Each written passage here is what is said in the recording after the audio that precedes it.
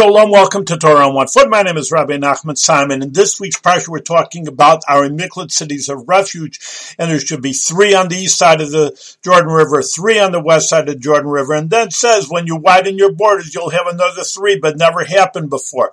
But what does the Rambam tell us? That it's when the Mashiach will come and the borders will be widened all around the Middle East. That's when you're going to have these 3 additional ones, and you'll have 9 altogether. And actually, the Rambam brings out that is actually the proof of the Mashiach is going to come, Messiah is going to come in the future, because the 3 never happened. So therefore it just proves to us that there will be a future for the Jewish people, and there will be peace in Israel, and there will be widened borders, and the enemies won't bother Israel anymore.